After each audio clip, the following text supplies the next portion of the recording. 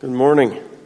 Our scripture lesson comes to us this morning from the book of Psalms. We're in Psalm 66 today. Shout for joy to God, all the earth. Sing the glory of his name. Make his praise glorious. Say to God, how awesome are your deeds. So great is your power that your enemies cringe before you. All the earth bows down to you. They sing praise to you. They sing the praises of your name. Come and see what God has done, his awesome deeds for mankind. He turned the sea into dry land. They passed through the waters on foot. Come, let us rejoice in him. He rules forever by his power. His eyes watch the nations. Let not the rebellious rise up against him. Praise our God, all peoples. Let the sound of his praise be heard. He has preserved our lives and kept our feet from slipping. For you, God, tested us. You refined us like silver. You brought us into prison and laid burdens on our backs. You let people ride over our heads when we went through fire and water. But you brought us to a place of abundance. I will come to your temple with burnt offerings and fulfill my vows to you. Vows my lips promised and my mouth spoke when I was in trouble. I will sacrifice fat animals to you and an offering of rams. I will offer bulls and goats. Come and hear, all you who fear God. Let me tell you what he has done for me. I cried out to him with my mouth. His praise was on my tongue. If I had cherished sin in my heart, the Lord would not have listened. But God has surely listened and has heard my prayer. Praise be to God, who has not rejected my prayer or withheld his love from me. Let's pray for Pastor Mike as he comes. Lord God, you have called us to this place today, and you have called Pastor Mike, Lord, indeed, to come and share these words. And we ask today, God, that your Spirit would fill him today. Lord, as he is preparing to go later this week to a jurisdictional conference and for a little bit of summer games, God, we know that you have put much on his heart. But today, God, you have put this message at the center of his heart. And we pray that you would be with him as he preaches these words boldly and mightily, and that you would give each of us here words to hear and hearts to receive. It's in Jesus' name we pray. Amen. I do also want to just take a moment. Thank you for all your prayers for summer games and for me going to jurisdictional conference. And I just want to shoot this out for you for your own research. I am part of what's called the Wesley Covenant Association. I'm one of the endorsers of their ministry, which is a theological position. And also, and if you want to see what that is, look up Wesley Covenant online. I encourage you to do that. You'll see a little bit about what's going on online, and I think where the future of our denomination needs to turn itself. So be praying for that and take a understanding of that. It's called Wesley Covenant. So John Wesley Covenant, pretty easy stuff. And before I go right into the sermon, let's just take a minute and let's acknowledge kind of the heartbrokenness of our world right now. We hear news stories of people being killed and violence being done by people. And of course, we pray for law enforcement. We pray for families that have lost people. We pray for the brokenness of the world, because it seems like every single day, we hear of a different shooting that's happened. And I know that good ideas are great and legislation can help. And I'm your pastor. And I feel that the real solution to all this is a spiritual solution. That if people would fully and completely lean their hearts into God, then we would do as the Lord encourages us to do, which is love one another and not have to do away with others because our ideologies, our viewpoints are different. So I'm asking you as people to join with me before I preach the word that Keith read a few moments ago, to pray for our world and that hearts might be healed. And that in your grief and mourning, which I hope you are every time you see that someone was shot or these kind of things, that you'll put yourself into God. Let's take a minute. Let's pray. Stop us from all the noise, Lord. Stop us from the swirling words of a 24-hour news cycle, as we call it. Because, Lord, when lives are lost, that's not news, that's pain. That's brokenness. That's despair. Lord, let us spend as much time praying for a solution as we do hearing about the problem. Let us make sure, Lord, that to the fellow men and women in this world, that on your behalf, because of your movement in our lives, we do act kindly and appropriately. Lord, let's pray for every broken heart and every broken mind in this world, that they might come together as one, that they might be made whole, that they might find other pathways than violence to solve whatever breaks and aches within them.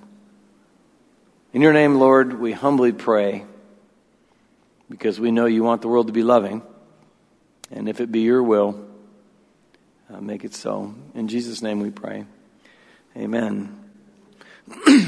We are walking through the Psalms, if you're new among us today, this summertime, and we're at Psalm 66, and I start with a little piece from a guy named John Ed Matheson, pastor of a giant church in Mobile, Alabama, Giant United Methodist Church, Fraser Memorial. And one Sunday morning, they were having a bad snow and ice storm in Mobile, Alabama. Now, if you've ever been to Mobile, Alabama, when it's snowing or icy, you want those people not to drive, right? When it's, State Farm Insurance wants them not to drive. Grinnell Mutual wants them not to drive. Nobody wants them driving on that kind of bad weather because they don't know how to handle it. And so they had canceled services at the church, but John Ed lived, this parsonage just a couple blocks away, so he walked down to the church that particular Sunday morning thinking, well, we've got some hardy Methodists around here. Surely someone would come. Most of them had heard the news, but when he got there early in the morning, a few minutes before 8 o'clock, he walked up, slipping and sliding his way. There was Gladys, 85-year-old Gladys, standing outside the door she normally entered in, though there wasn't a car in that magnificently giant parking lot. That's something I coveted. She stood there waiting to get into worship, and he walked up to the door and said, Gladys, what are you doing here? She said, it's Sunday morning, Pastor, I come to church. She says, Gladys, don't you know, haven't you heard on the news, our services are canceled this morning? And he said, I'll never forget what she stood back to me. Looking out from underneath her rain bonnet, she looked at me and said, Pastor, we may have canceled services, but God never cancels worship. Amen. God never cancels worship. Worship is always ongoing because here's the thing. Worship matters to God. Worship matters to God. God loves worship. Worship is intimate relationship with God. It's when God and we come heart to heart, breath to breath, face to face. See, worship recognizes God's role in creation, and worship brings joy to God. So you have to understand that God is the Father of the entire family of humanity. And when people come to worship Him, it's as if all of His kids are in the same place. And if you've ever been part of a family reunion or something like that, one of the joys of that is that we're all in the same place. And when all the hearts of God's people turn to Him, it brings joy to Him. So when a single heart turns to Him, God grants them reconciliation and reconciliation of the family. See, worship really matters to God. And secondly, worship really matters to people. Worship's important to us. Worship tells us that not everything is about us. It's important to know, isn't it? That not everything, not everything is about us. We tend to think that we're the center of all that is going on, but we're not. And when we worship God, we realize that there's something greater and more glorious than us. We understand by the expressions of adoration and praise we lift up God, giving thanks that He doesn't give us what we deserve, but replaces what we deserve with His love and His mercy. So when we're at worship, we're connected intimately with God. We're connected with Him in ways that we aren't when we don't just declare that we're at worship. And worship slakes our spiritual thirst, even maybe just for a little while, because that's the one thing about Christians. We need to have repetitive worship. We don't just have worship once in your life, get you confirmed and say, okay, see you in heaven. Because we need our thirst slaked time and time again. Now, those two things are true. And let me go into why we need to talk about this today. Because worship is more than just showing up. Worship is more than just showing up. Worship's a lifestyle that includes a number of things. See, worship is not songs, no matter how magnificent they are. Worship is not fantastic sermons, no matter how prolific they are in the movement of your heart. Worship is not simply reading the right scriptures or praying prayers. All those are elements in worship. But them in and of themselves, they're not worship, because you can hear all those things. And frankly, I've spent many Sundays before I was a pastor, and maybe some since I've been a pastor, when all those elements were present, and yet I failed to worship. And I would contend that there are people that are here in this place that have been to activities, that have been to worship services, a worship time here, where the right scripture has been read, maybe even the right one for your heart. The right prayers have been said, probably a pretty good sermon was laid out, songs were sung, and yet you failed to worship, even though you were at worship, because you truly weren't there to worship God. There's a lot of things we need to understand, that worship is not the elements of worship. Worship's the spirit of worship. And worship's not a feeling either. Sometimes people say, oh, when I'm at worship, I just feel, you can feel the same way at a lot of different things. I was at a concert a few years ago. Paid $85 to go to it. And when the last song came out, all of us that love that band, I'm standing at the top of the Bradley Center in Milwaukee, can't light, matches anymore. So we all hold our cell phones up and we're all doing this, right? It was a pretty good feeling because Fleetwood Mac was playing what I like. I was connected with the person over there and over. Well, I was married to this one, so that was good. But, we're swaying like this. That kind of a feeling, you can replicate that in a lot of different ways. Because I thought to myself, well, in my spirit, I've felt this way standing in here, or at camp, or some other place. So worship's not feeling. See, worship's a lifestyle. And worship's a lifestyle that I'm going to share with you today. I think that includes 6 things. The first is surrender of our lives. We have to specifically put distractions away. Yesterday morning, I had a funeral of one of our members of our Marian community, and right before the funeral funeral director comes into a small room, and I'm going to lead the family in prayer, but the funeral director comes in, he says, all right, pulls his cell phone out, and he says, all right, everybody, take these out. Make sure you turn them off, because a lot of you people have interesting ringtones. And you don't want that in the middle of your mom's funeral. I know now somebody's phone's going to ring, but and we're going to all be doing, the Macarena or something like that. But the fact, what he was telling us is, we need to put this stuff away so we won't be distracted. And the same is true with us in worship, whether it's here or some other place. We need to mentally and appropriately say, I'm going to take distractions out of my, because a lot of us have spiritual ADD. Just during the time I was telling you that story, you drifted off somewhere else, right? We have to take distractions and put them away. We have to say, I don't need to think about what I'm going to have for lunch. I don't need to be concerned that Mike might preach a couple minutes too long and make me late to my engagement at Perkins this morning. He'll make more tables. We need to put our distractions away and completely be in worship, not simply at worship. You understand the difference, right? We have to surrender our ways and our lives in such a way that we're in worship, not simply just present for worship. Secondly, we need to put our focus on God. You understand, as do I, but it's hard, that our likes and dislikes, our preferences and priorities are inconsequential to God. They're inconsequential to the worship of God. When we put our focus entirely on God, it means that when we came here, we desired to honor God. And we put extravagance into that honoring of God. Let me just ask you, I know that this will be rhetorical because you probably won't shout out. But it's really important for us to do a little bit of an analysis of our hearts when you think, what was my morning like? It's still relatively early in the morning. For our high school kids, it's really early in the morning. But some of you, it's still relatively early in the morning. What did you go through to get here today? How many of you woke up and said, I got to put myself together in such a way that I can completely focus on honoring God during this period of time today? I would think that some of us were more concerned with ancillary details of our lives, with where my hairbrush is, or why can't I find my car keys? And do I have enough time for that second cup of coffee? Do I go?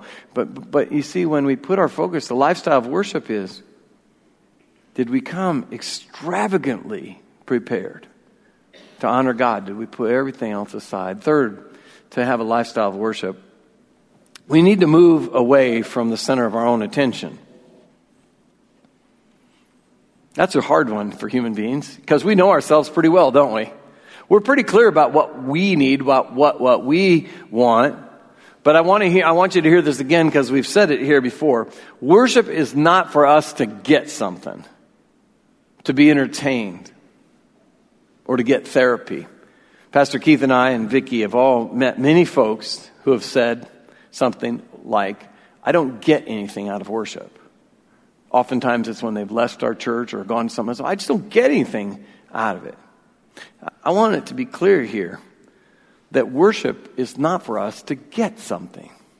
There's this new thing. It's a new thing about worship. A lot of churches are pursuing this. It's called MTD. Actually, without knowing that term, MTD, Keith and I and Vicki and a lot of you have been trying to avoid this, have been pushing back against this for years. MTD is this. It's called moralistic therapeutic deism. In a lot of churches, that's all they do. Moralistic therapeutic deism. You know, it's pretty simple to break that down. What's moralistic? Well, we just come to church and we tell people to be good. Just to go out and be good people. Just be moral. Don't kill anybody. Don't flip the guy off that cuts you off in traffic. Be nice person. You know, let the older people step in front of you in the buffet line. Help them if you can. Just be a good person. That's moralistic. What's therapeutic? Therapeutic means that you come to church and the people up here try to make you feel good about yourselves. As if that's the main goal. Go feel good about yourself. Have a nice little week. Come back next week and we'll psychologically recharge you again. We'll pat you on the head and come back. And lots of churches do that. They spend all their time saying, do good things. And I mean, the reason we make sandwiches for kids, it's not because we want to do good things. It's because God has possessed us to do extravagant things. The reason that we hope when you leave worship that you feel better spiritually or some deep way psychologically in your soul, it's not because we've told you, hey, everything's okay, it's going to be good, but because God is moving you in such a way that you can say, through it all, I can trust in God and things will grow up. And deism is simply that there's a God out there, but this God, creates us and kind of watches over us. He's our homeboy, we get a cool tat of him and all that kind of stuff. More moralistic, therapeutic deism. You can do a Google search on it and do a lot more. But really what it is, it's a new version of that old book from the 70s. I'm okay, you're okay. And the center of the world is you. Because if you're okay, then your world's okay. Worship does not concentrate on what you get. And just so you know, it won't as long as we're the pastor here. It won't. Worship centers on giving. Worship is completely centered on giving yourself in worship. And when you look at the Psalms, look what they tell you to give. You know what? If we did Israel worship in here like the Psalms, you would hate it. Shout for joy, all the earth. Clap your hand. If I came in here next week and said, all right, we're changing everything in here. We'll stay traditional. But when we sing, you got to go, whoa, whoa, chap, chap, chap. The chosen frozen among us, we would shatter. No, not going to that kind of church. But it's not about methodology. The point is, we sometimes will go somewhere else and worship and say, well, their worship's so much cooler. Well, it is for them. Since my daughter married into a different culture, it's interesting when you're in the same place at the same time. I'll give you an example. We were at a place where there was a lot of worship music going on one time.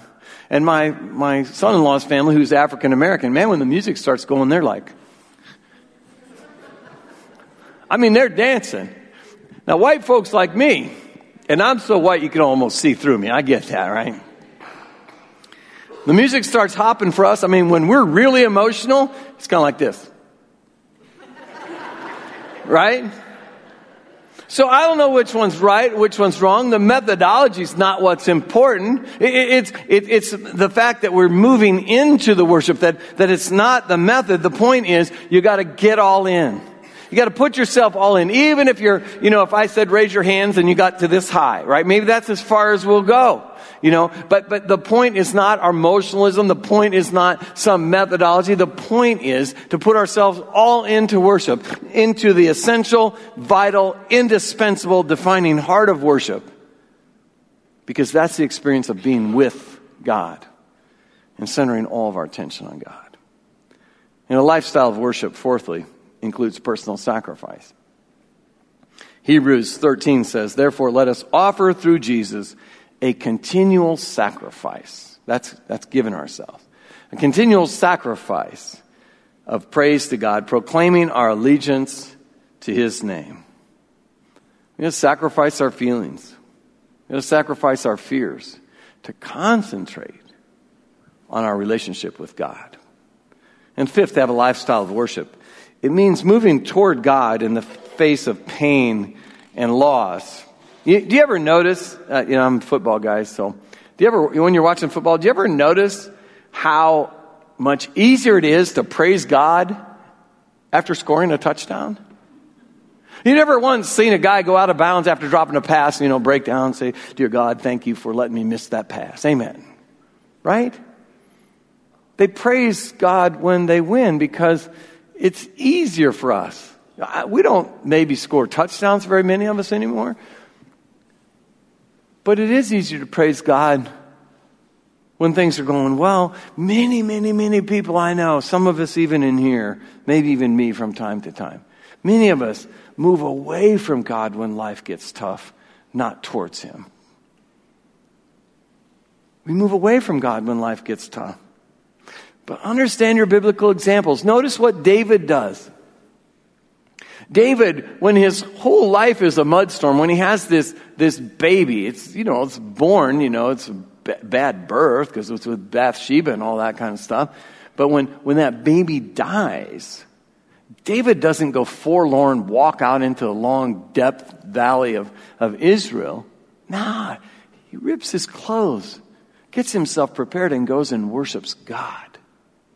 He moves towards God when things are hitting the fan, not away from God, which is the example for us. We must be able to say, I have so much pain. I have so much sadness, or I have so much embarrassment. I need to be close to you, God, not far from you. I got so much pain. I got so much sadness. I got so much embarrassment. It seems to be just pouring out. It seems to be, to me, that's all people see when they see me. And I need to be closer to you, Lord, not running from you. See, worship, a real heart of worship is moving toward God and moving towards God's people, even in the face of pain and loss. And six, the lifestyle of worship includes celebrating God for who He is and what He has done. You really need to embrace the personality of God with no asterisks. Don't say, hey, there's a few things about God's personality I just don't like, so I don't want to attend to those. And we really need to embrace the character of God. Again, with no asterisks. Don't say, well, I really love God except for this whole deal about forgiving bad people I'm not a big fan of. No, we can't have that. We need to celebrate God for who He is and what He's done. And so the remainder of minutes I want to spend on that. That begins with thanking the Lord for what He's done yesterday. We thank God for what He has done yesterday. We don't overlook the operations of His hand, just because we didn't see it happen. We thank the Lord for yesterday. See, I'm a big fan of coffee. You probably knew that, some of you that know me. And I love Dunkin' Donuts coffee. Do you love Dunkin' Donuts coffee? And I said to somebody last week that's half my age, I'm so excited. As a matter of fact, I ripped it out of the newsletter, posted it on Instagram. I'm so fired up about this. I said, I'm so excited that Dunkin' Donuts is coming back to Marion. And they said to me, there's never been a Dunkin' Donuts in Marion. I said, au contraire, young feller. Because back when I was in high school, there was a Dunkin' Donuts right across the street from Country Kitchen, right beside Chuck Kent State Farm Insurance. I know later it became a flower shop and a tanning salon, but there was a Dunkin' Donuts there. It's coming back. Just, young feller, because you weren't here for it, didn't mean it doesn't happen. Right? We need to remind ourselves that in the age and the eyes of God, that history doesn't begin with us. We're the young feller. We're the young girl who's saying, well, that never happened here. Us not seeing the mighty acts of God, us not seeing the mighty deeds of renown before we arrive, do not make them untrue. Doesn't mean they didn't happen. I've told this story here before, and I love it so much because it's one of those stories that kind of burns in your memory. We were staying at the Meteor Crater in Arizona. You ever been there? It's this giant crater. It's a mile wide where long time ago something giant hit the earth. Big giant meteor made this mile wide hole. We're standing there taking pictures. We're being all tourists and stuff like that. And this group from New England, and you can tell from the way they're talking and dressed and all that, got there. Mom and Dad are taking their time getting cameras or whatever. This 8-year-old kid comes running down. He stands beside me, at the observatory there. He's like, Dad, Eastern accent, which I can't do. But he says, Dad, get down here. He says, you got to see this, which of course his dad had driven there, so he knew there was something down there. He says, Dad, you got to see this. Something really big happened here. Something really big happened here. That's why we thank God for yesterday, because something really big happened here. We weren't here for it. But something big happened here where God created the world, decided to sustain it from now until its work is complete. And if it goes sour, and it did, He desired and promised to redeem it. Something big has happened right here. So thank God for yesterday. Thank God for yesterday. It says in Psalm 66, 5 and 6, come and see what God has done, His awesome deeds for mankind. He turned the sea into dry land. They passed through the waters on foot. Come, let us rejoice in Him. We have a heritage that says something big has happened. And our excitement is that we get to know about it. See, God permits us access to the faith. The blemished and broken that came before us, and we get to see the reconciliation of their souls that gives us hope. See, we're not the first ones on the road of imperfectness.